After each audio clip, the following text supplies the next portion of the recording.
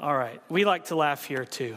So, because we're forgiven, man, we should be the happiest, freest people on the planet.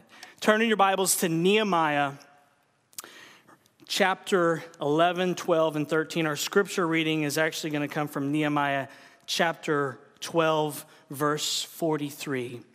Hear the word of the Lord.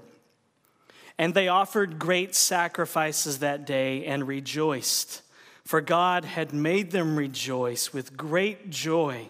The women and children also rejoiced, and the joy of Jerusalem was heard far away. Let's pray. Father, we should be the happiest, freest people on the planet because, as we saw several weeks ago, because of Jesus, you're not mad at us anymore. Christians, those who have turned from their sins and are trusting in your Son, Jesus Christ, you have removed your wrath and anger from us. You placed it upon your Son at the cross, and we sit in your presence free and blameless, covered with the righteousness of your Son. And because of that, we should be singing people, joyful people, because you have made our hearts rejoice as you made the hearts of those Israelites in this passage rejoice. Father, we ask that you would illumine our minds by the Holy Spirit today to see Jesus here in this portion of Scripture. Oh, may our joy, like these Israelites, be heard far away, that what we do on Sunday morning with our lives would be evident.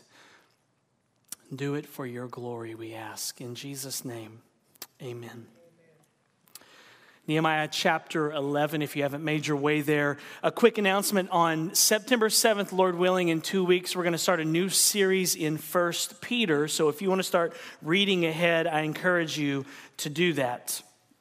And just like we saw a few weeks ago, the writers of Scripture did not write with a view that pastors would be able to preach their narrative units in 30 to 40-minute messages.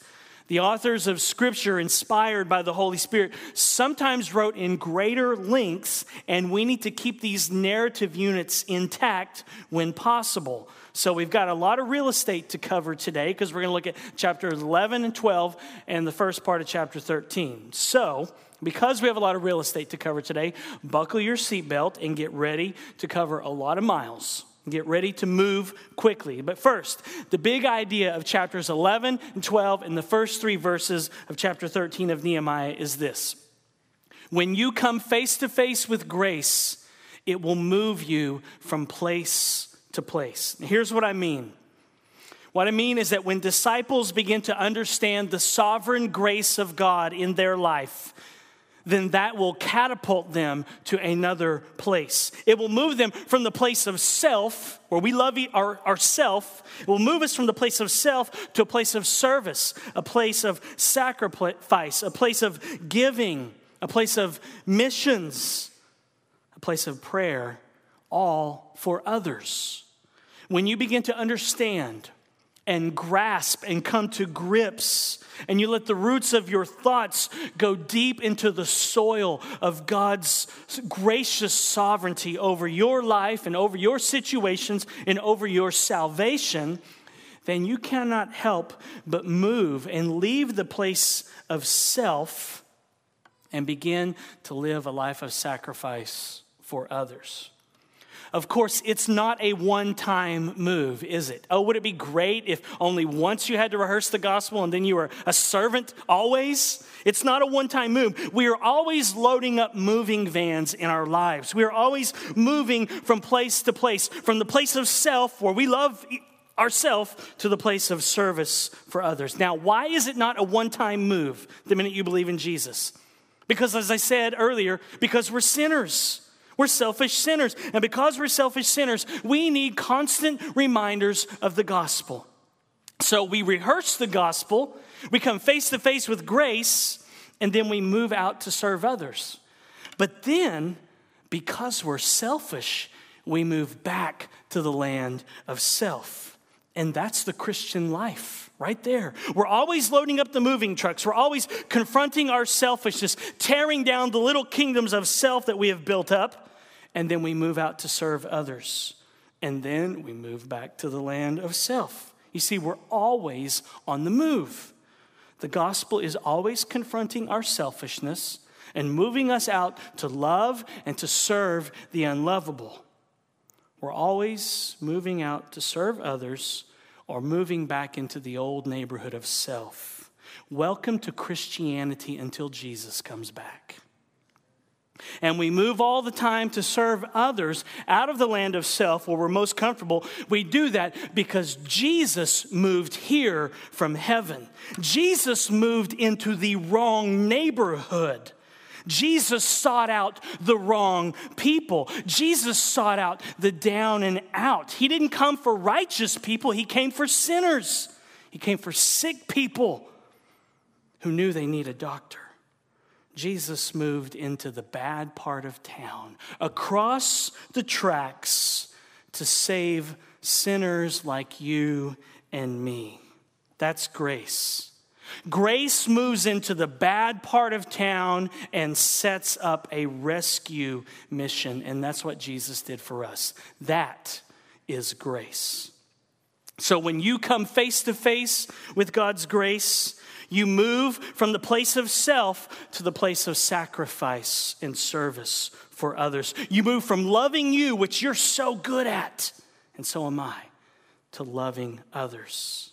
And sometimes you move out to even love the unlovable. When you focus on your Savior and not yourself, it will actually catapult you out to serve others. And that's the Christian life, looking up to Christ by faith and out to others in love. That's what the Christian life is all about right there. Looking up to Christ by faith and then looking out to see who can I serve and who can I love. But right now, I want you to look at Nehemiah chapter 11, verses 1 through 2. So do that and direct your attention to the gracious God that we serve and hear the word of the Lord. Now, the leaders of the people lived in Jerusalem, and the rest of the people cast lots to bring 1 out of 10 to live in Jerusalem, the holy city, while 9 out of 10 remained in the other towns. And the people blessed all the men who willingly offered to live in Jerusalem. Okay, here's the situation. The city walls have been rebuilt, and while they were building them, all the leaders stayed within Jerusalem inside the city walls. The leaders needed to be close to the action in case the enemies attacked, in case they ran out of coffee, because you don't want to do that. So the people living within the city of walls of Jerusalem were the leaders. But the city was large, and it needed to be occupied with God's people. After all, that's one of the reasons they came back from exile in Babylon. They needed to move into the city, to occupy the city, to be the city of God. Everyone else but the leaders were living out in the suburbs outside of Jerusalem. But they had just spent 52 days rebuilding the city walls, and now the leaders want people to move inside Jerusalem. So how do you decide who has to move into the city? How do you decide who has to go rent a Ryder truck? How do you get people willing to leave the suburbs and move into an urban context? Well, here's how you do it. You write names on little pieces of paper. Someone takes off their baseball cap, you put the papers inside, you jiggle it, and you draw names. It's a tried and true technique that's been around for a long time. So 1 out of every 10 families gets drawn from this lottery system, and they have to move into the city of Jerusalem. They have to sacrifice. They have to give up their rights of where they want to live. They have to read and meditate on and apply Philippians chapter 2 long before the Apostle Paul ever writes Philippians chapter 2. And more on that in a moment. But notice 2 things here. First, God's sovereignty is directing the results. They couldn't be mad at Nehemiah. They all knew that God in his sovereignty was directing which name would be pulled out of the baseball cap. They knew that God in his sovereignty was directing everyone who would move into the city. So they knew God has drafted us to move into the city. But secondly, notice this, the people willingly moved. That's what verse 2 says. They didn't move grudgingly. They weren't packing their boxes and saying underneath their breath, "Stupid Nehemiah and his stupid lottery system." The piece of paper with my name on it must have been bigger than all the other pieces of paper. That's why I got picked. It was rigged. There were probably hanging chads on those papers. Remember Hanging Chads? It would be a great band name, wouldn't it? All right, I'm distracted like I was in the first service. Well, you have none of that stuff happening here. Why? Because they knew that when you come face to face with grace, it will move you from place to place. They had just celebrated God's grace to them in Nehemiah chapter 8 because they were overwhelmed at God's grace and that he was not mad at them because of their sin and rebellion. They let the roots of their lives go deep into the soil of God's sovereign grace, and it blossomed into sacrificial giving. And moving was a sacrifice. That's why all the people are listed here in verses 3 through 24. You wonder why we have yet another long list of hard to pronounce Hebrew names? Because Nehemiah has written down the names of all the people who were so moved by God's sovereign grace that they willingly moved and did something very inconvenient. And because Nehemiah recorded their names in Scripture, it would behoove us to read them. So let's read the names of all the people who had to go find cardboard boxes at grocery stores and buy rolls and rolls of tape so that they could move. And here they are. Look at verse 3 through 24. These are the chiefs of the province who lived in Jerusalem. But in the towns of Judah, everyone lived on his property in their towns. Israel, the priests, the Levites, the temple servants, and the descendants of Solomon's servants. And in Jerusalem lived certain of the sons of Judah and of the sons of Benjamin. Of the sons of Judah, Athahiah, the son of Uzziah, son of Zechariah, son of Amariah, son of Shephatiah, son of Mahalalel, of the sons of Perez, and Maaseiah, the son of Baruch, the son of Kolhoseth, son of Haziah, the son of Adiah, son of Joiarib, son of Zechariah, son of the Shilonite. All the sons of Perez who lived in Jerusalem were 468 valiant men. And these are the sons of Benjamin: Salu, the son of Meshullam, son of Joed, son of Pedaiah, son of Koliah, son of Maaseiah, son of Ithiel, son of Jeshiah and his brothers, men of valor 928. Joel, the son of Zichri, was their overseer, and Judah, the son of Hasenuah, was second over the city. Of the priests, Jediah, the son of Joiarib, Jachin, Sariah, the son of Hilkiah, son of Meshullam, son of Zadok, son of Marioth, son of Ahitub, ruler of the house of God, and their brothers who did the work of the house, 822. And Adiah, the son of Jeroham, son of Peliah, son of Amzi, son of Zechariah, son of Pashur, son of Malchijah, and his brothers, heads of fathers' houses, 242. And Amashai, the son of Azarel, son of Azai, the son of Meshillemoth, son of Immer, and their brothers, mighty men of valor, 128. Their overseer was Zabdiel, the son of Haggadolim. And of the Levites, Shemaiah, the son of Hashub, son of Azrikam, son of Hashabiah, son of Buni, and Shabbathai and Jozabad of the chiefs of the Levites, who were over the outside work of the house of God. And Mattaniah, the son of Micah, the son of Zabdi, the son of Asaph, who was the leader of the praise, who gave thanks, and Bakbukiah, the second among his brothers, and Abda, the son of Shammua, the son of Galal, the son of Jeduthun. All the Levites in the holy city were 284. The gatekeepers, Akub, Talmon, and their brothers who kept watch at the gates were 172. And the rest of Israel and of the priests and the Levites were in all the towns of Judah, everyone in his inheritance. But the temple servants lived in Ophel, and Ziha and Gishpa were over the temple servants. The overseer of the Levites lived in Jerusalem was Uzi, the son of Bani, son of Hashabiah, son of Mattaniah, son of Micah, the sons of Asaph, the singers over the work of the house of God. For there was a command from the king concerning them, and a fixed provision for the singers, and all those in the praise band said amen, and a fixed provision for the singers as every day required. And Pethahiah, the son of Meshezabel, of the sons of Zerah, the sons of Judah, was at the king's side in all matters concerning the people. So we have yet another long list of hard to pronounce Hebrew names because Nehemiah has recorded all of the people who were so moved by God's sovereign grace that they willingly moved and did something very inconvenient. And if it wasn't inconvenient, then these people's names would not have been recorded in Holy Scripture. They did not prefer to live in Jerusalem, or they would have already been living there. All the good restaurants were outside the city walls in the suburbs. There was no Starbucks open yet inside Jerusalem, no Chick-fil-A inside the city walls, because Jerusalem wasn't developed yet. And on top of that, the people who moved, people like Meshillemoth and Bakbukiah, they had to leave close relationships behind. Parents, grandparents, neighbors, friends. Some would have to leave jobs and start new businesses. And this wasn't going to be easy. And moving is never easy, right? It's never easy. In fact, one of my friends moved across the country recently, and I asked him how it went, and his reply was, I think I need to get baptized again. Moving isn't easy, which is why every time you move, people buy you pizza, because moving is never easy.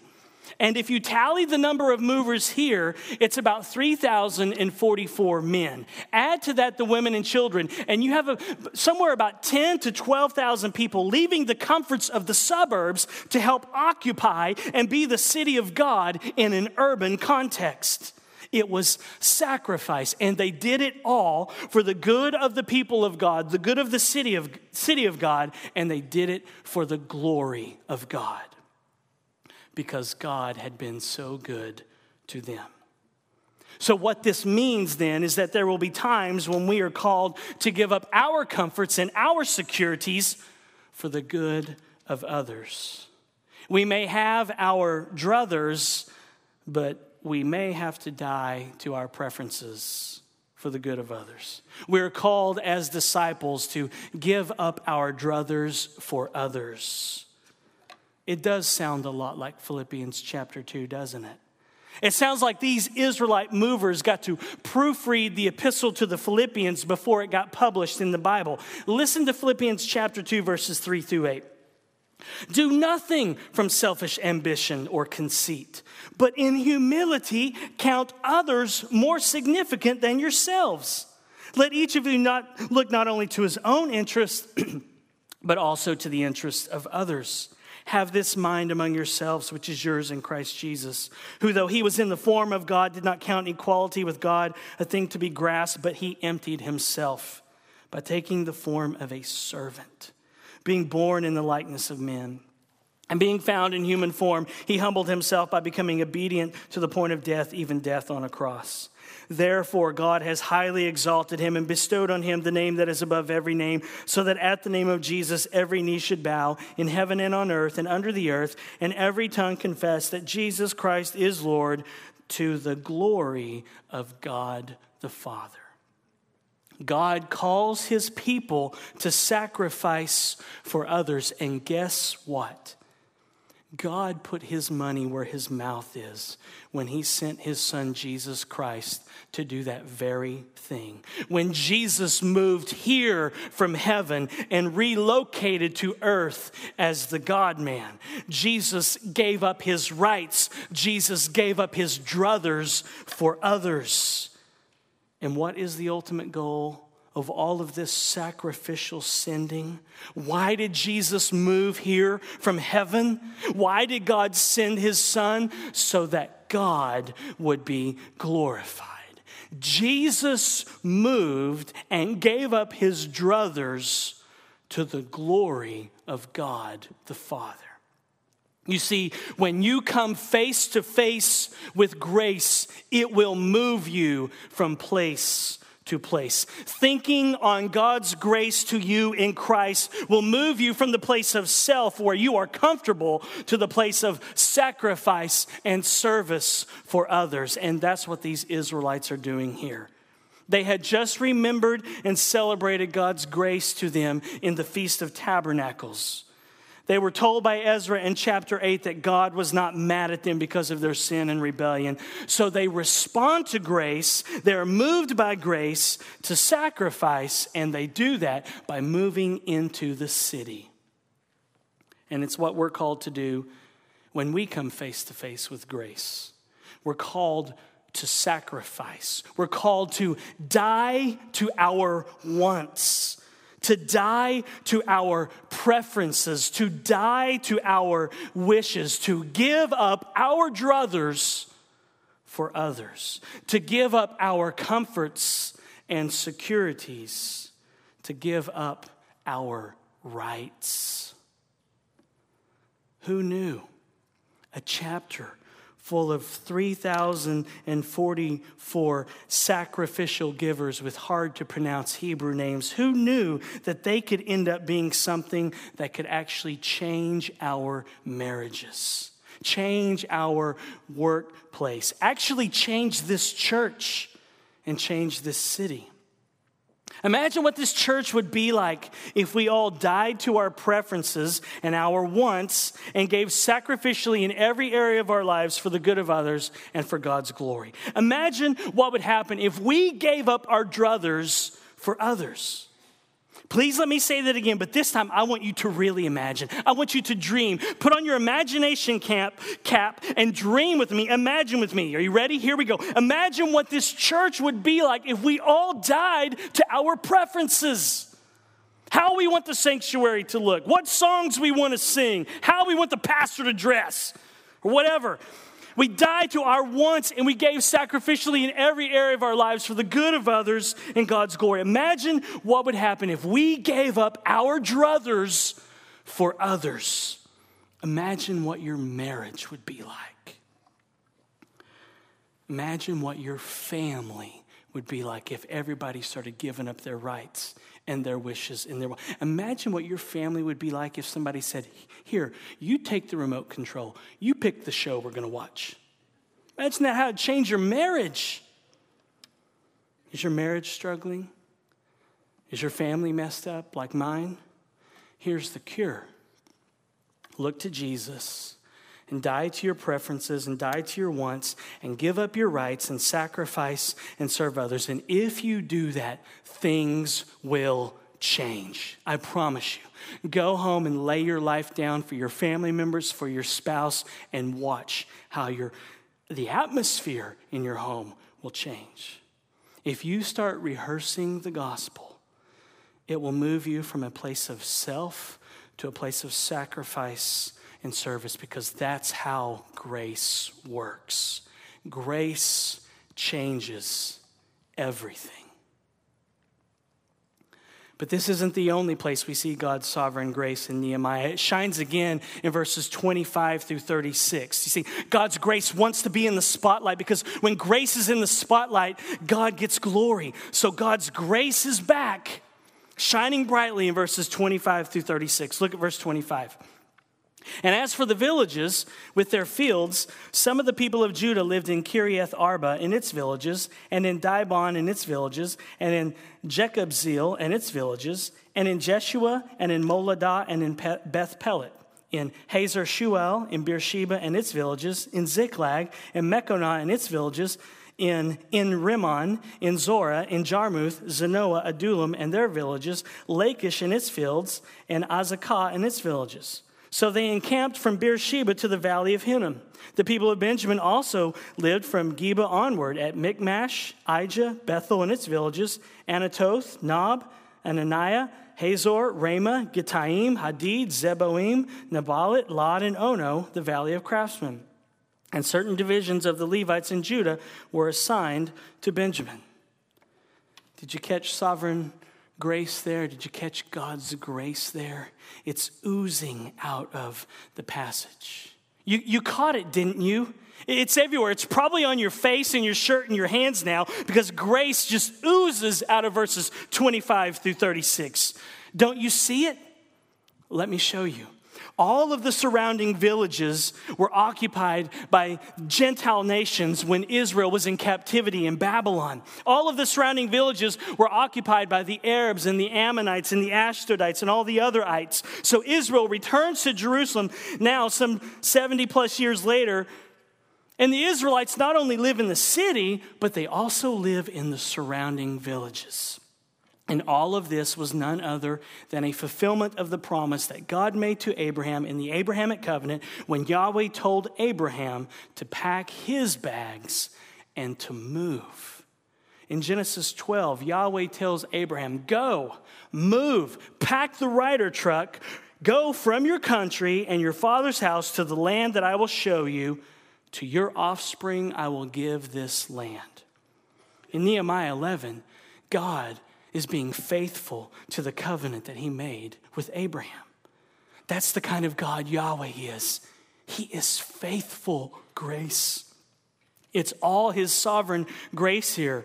Yahweh chose Abraham and told him to move to another country. And Yahweh made promises to Abraham. And he's keeping them here in Nehemiah chapter 11, verses 25 through 36. So please don't skim these verses. Don't neglect these verses. Read over them with all of these hard to pronounce villages because they are rich with God's faithfulness. You might actually get crazy and be inspired to read these verses in your morning devotions without being tempted to turn a few pages over to the Psalms. Who knew? A list of a bunch of villages around Jerusalem could inspire worship. All of a sudden, maps and the subject of geography become a means of God's grace to his people. God's grace moved Israel from Babylon back to Jerusalem, and the surrounding nations are now moving out of Jerusalem because of a promise that Yahweh made to Abraham hundreds and hundreds and hundreds and hundreds of years earlier when he told Abraham to load up a rider truck and to get moving to a different country. That's how Yahweh works. He's a promise-keeping God. And if you're familiar with Yahweh, the promise-keeping God, then you know that he's going to show up in chapter 12. You know his grace likes to be in the spotlight because when his grace is in the spotlight, he gets glory. So let's read Nehemiah chapter 12, beginning at verse 1. These are the priests and the Levites who came up with Zerubbabel, the son of Shealtiel, and Jeshua, Sariah, Jeremiah, Ezra, Amariah, Maluk, Hattush, Shechaniah, Rehum, Meremoth, Iddo, Ginnethoi, Abijah, Mijamin, Maadiah, Bilgah, Shemaiah, Joiarib, Jediah, Salu, Amok, Hilkiah, Jediah. These were the chiefs of the priests and of their brothers in the days of Jeshua. And the Levites, Jeshua, Benui, Kadmiel, Sherebiah, Judah, and Mattaniah, who with his brothers was in charge of the songs of thanksgiving. And Bakbukiah and Uni and their brothers stood opposite them in the service. And Jeshua was the father of Joachim, Joachim the father of Eliashib, Eliashib the father of Joiada, Joiada the father of Jonathan, and Jonathan the father of Jaddua. And in the days of Joachim were priests, heads of fathers' houses, of Sariah, Moriah, of Jeremiah, Hananiah, of Ezra, Meshullam, of Amariah, Jehohanan, of Maluki, Jonathan, of Shebaniah, Joseph, of Harim, Adnah, of Marioth, Helkai, of Iddo, Zechariah, of Ginnethon, Meshullam, of Abijah, Zikri, of Mini-Amin, of Moadiah, Piltai, of Bilgah, Shammua, of Shemaiah, Jehonathan, of Joiarib, Mattani, of Jediah, Uzi, of Salai, Kalai, of Amok, Eber, of Hilkiah, Hashabiah, of Jediah, Nathanael. In the days of Eliashib, Joiada, Johanan, and Jaddua, the Levites were recorded as heads of fathers' houses. So too were the priests in the reign of Darius the Persian. As for the sons of Levi, their heads of fathers' houses were written in the book of the Chronicles until the days of Jehohanan, the son of Eliashib. And the chiefs of the Levites, Hashabiah, Sherebiah, and Jeshua the son of Kadmiel, with their brothers, who stood opposite them to praise and to give thanks, according to the commandment of David, the man of God, watch by watch. Mattaniah, Bakbukiah, Obadiah, Meshullam, Talmon, and Akub were gatekeepers standing guard at the storehouses of the gates. These were in the days of Joachim, the son of Jeshua, son of Jozadak, and in the days of Nehemiah the governor, and of Ezra, the priest and scribe. Okay, this is pretty standard reading if you've been with us through our series in Ezra and Nehemiah. I did a better job at reading them now than I did in the first service, by the way. But the question that you should be thinking right now is this. Okay, Pastor Benji, what glorious truth do we see in this list, in yet another list of Israelites with hard to pronounce names? Well, I'm glad you asked, or I'm glad you at least were thinking that. This list of priests the Levites, the scribes, the gatekeepers, and singers are proof of two things. One, the worship of Yahweh will continue. So I don't care what the leaders of this world do. I don't care what the social media and the media outlets are saying. The worship of Yahweh, the sovereign Lord, is going to continue forever. And there's nothing that anybody in this world can do to stop it. So that's the first truth that jumps out when you read all these weird names. The second truth that should jump out is that Yahweh will always provide leadership to lead his people in his worship. If he's always going to be worshiped, he's always going to provide leaders to do so.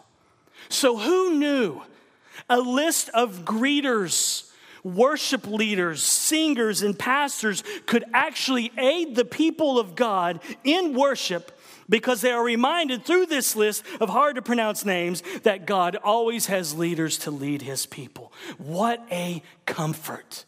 Because I could die, and Pastor Greg could die, and Pastor James could die, and Michelle could die, and Chet could die, and the staff could die, and the elders could die, and the Lord would still have people to lead this church, his church. That's grace. You see, when I read names in this list like Ginnethoy and Me-Jamin and Meshillamoth and Bakbukai and Mini-Amin and Jediah and Uzi, when I read these names, I sleep like a baby at night, because these names are screaming at me something that Jesus said in Matthew 16:18 when he said, I will build my church and the gates of hell shall not prevail against it. That's comfort, grace. That's grace. Jesus is going to take care of his bride. So the pressure is off for the leadership here at church, and the pressure should be off for you. Because I could disappear and he'd bring another preacher. And Greg could disappear and he'd bring another Greg. And you could disappear and he'd bring another you. This is his church, his bride.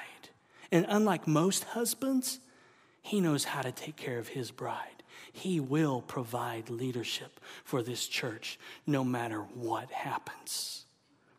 And I'd love to linger here and talk about how Matthew 16:18 comforts me that everything is going to be all right at Grace because this is Jesus' church.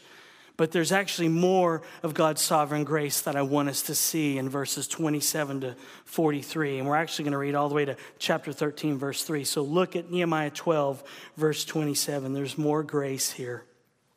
And at the dedication of the wall of Jerusalem, they sought the Levites in all their places to bring them to Jerusalem to celebrate the dedication with gladness, with thanksgivings and with singing, with cymbals, harps, and lyres. And the sons of the singers gathered together from the districts surrounding Jerusalem and from the villages of the Netophathites, also from Beth Gilgal and from the region of Geba and Asmaveth. For the singers had built for themselves villages around Jerusalem. And the priests and the Levites purified themselves, and they purified the people and the gates and the wall.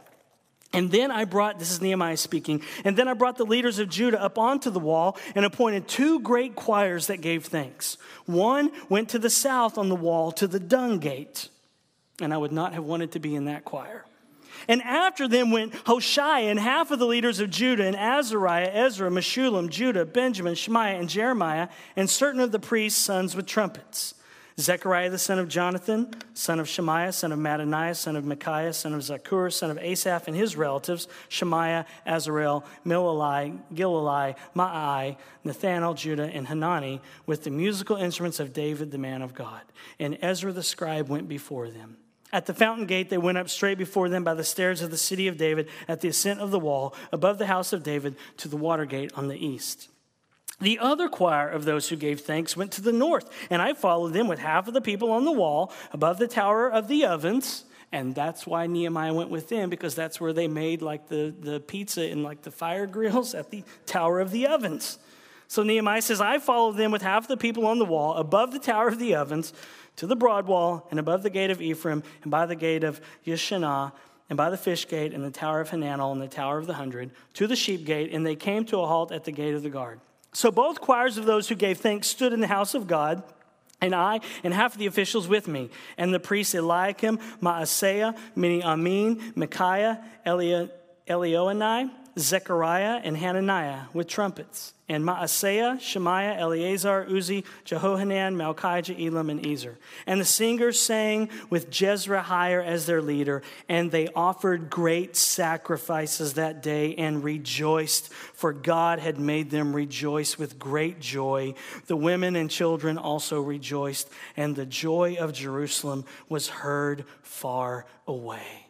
They had a kind of joy that made the neighbors call the police on them, because car alarms are going off in the street and they're disturbing the peace, and quiet these people down. They love the gospel so much they're being loud. Continuing.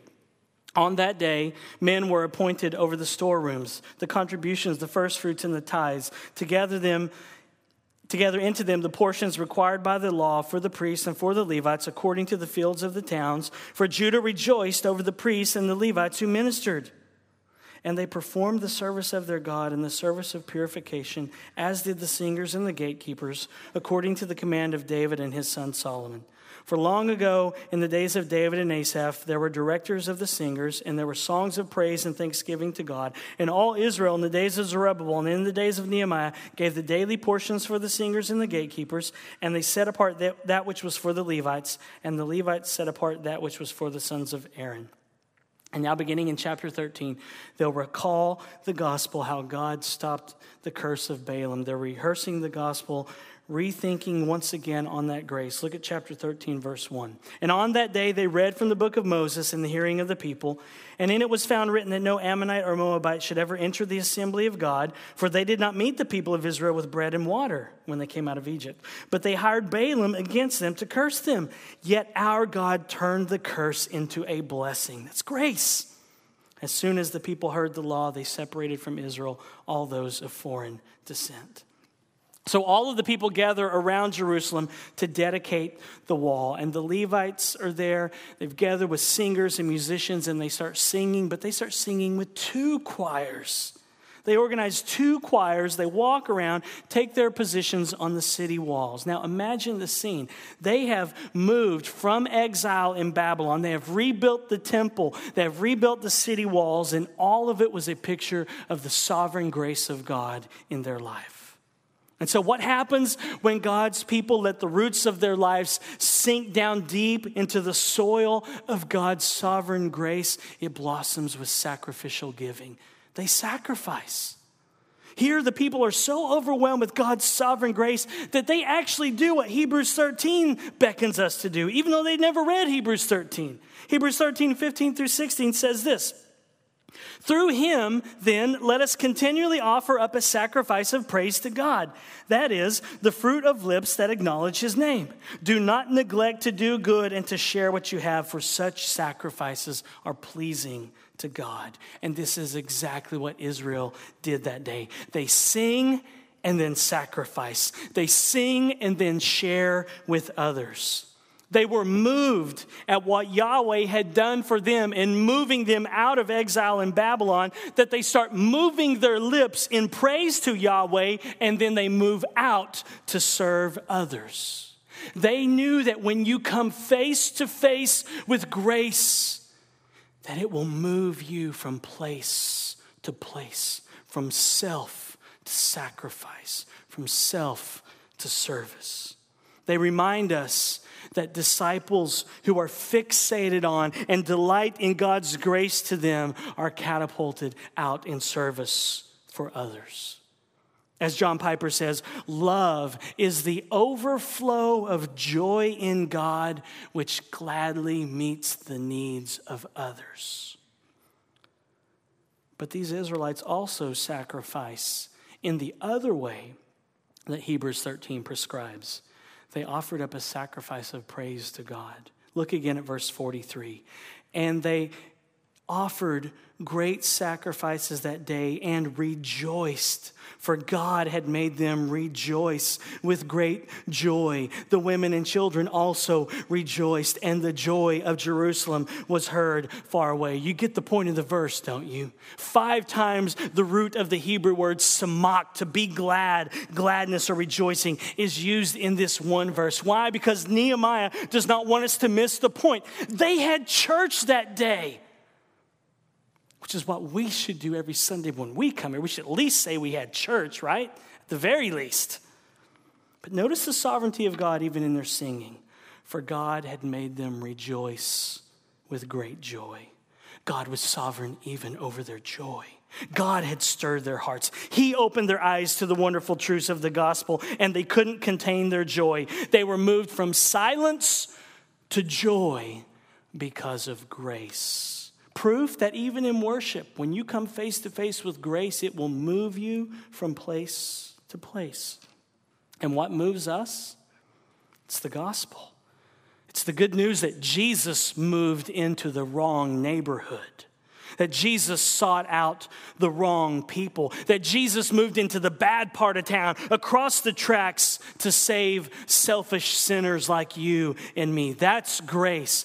Grace moves into the bad part of town, into the bad neighborhood, and sets up a rescue mission. And that's what Jesus did for us. That is grace. God's grace then will move you away from self, where you are most comfortable, to serving others and to worshiping the triune God. Grace will move you to look up to Christ by faith and then out to others in love. And that's what I want for this church, that we would become so overwhelmed with all that God is for us in his Son, Jesus Christ, that we move away from self. Move away from our wants and our wishes. Move away from our preferences. And we would be moved to celebrate Jesus and to serve others. May we become a church that gives up our druthers for others. So look to Jesus, the servant who moved here in the incarnation. And as John 1:14 says, he tabernacled or made his tent among us. Look to Jesus and start loading the moving vans of your life. Leave the selfish suburbs of your life and go and serve others. Go and serve the unlovables in your life. The people who live across the tracks, down in the ghetto, in the wrong neighborhood, both figuratively and literally. And some of us have unlovables in our own house. Some of us sleep in the same bed with someone that we have deemed unlovable. So let me give a challenge to at least the men today. Men, load up on the gospel and then load up the moving van and leave the land of self and then go load the dishwasher for your wife. That's what the gospel does. When you come face to face, it'll turn you into a servant. But don't be surprised once you become a servant if you get selfish and move back to Selfville. Because I did this one time. I said, I'm going to load the dishwasher for Heather. And I was like, praise the Lord, load it. And I got mad. It's like, why did they scrape the plate? It's like stuck on there. I'm scraping. And I was like, I'm done. Because we moved from self to service, and then we come back again to self. And that's what I did.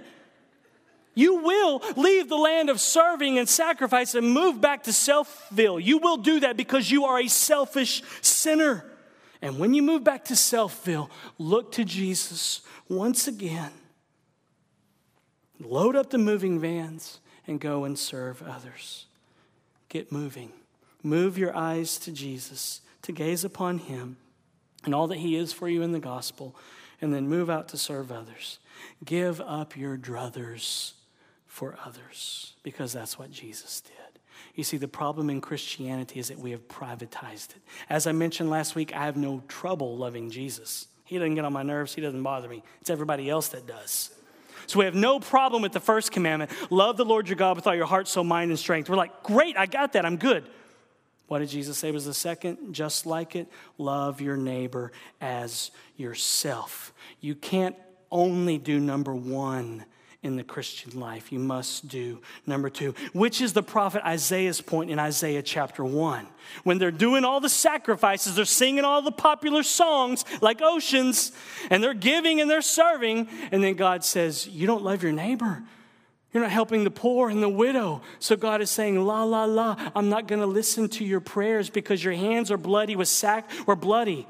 And they would say, duh, God, our hands are bloody because we're sacrificing all these animals so we can be made right with you. And God says, no, your hands are red with the blood of others, of human beings, the people you are neglecting in your life. You can't just do number one, love the Lord your God with all your heart, soul, mind, and strength. You must do number two, love your neighbor as yourself.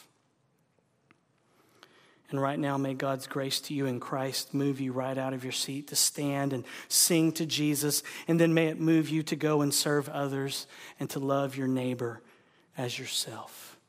Are you ready to come face to face with grace once again? Are you ready to become face to face with Jesus? It doesn't get any better than that, does it?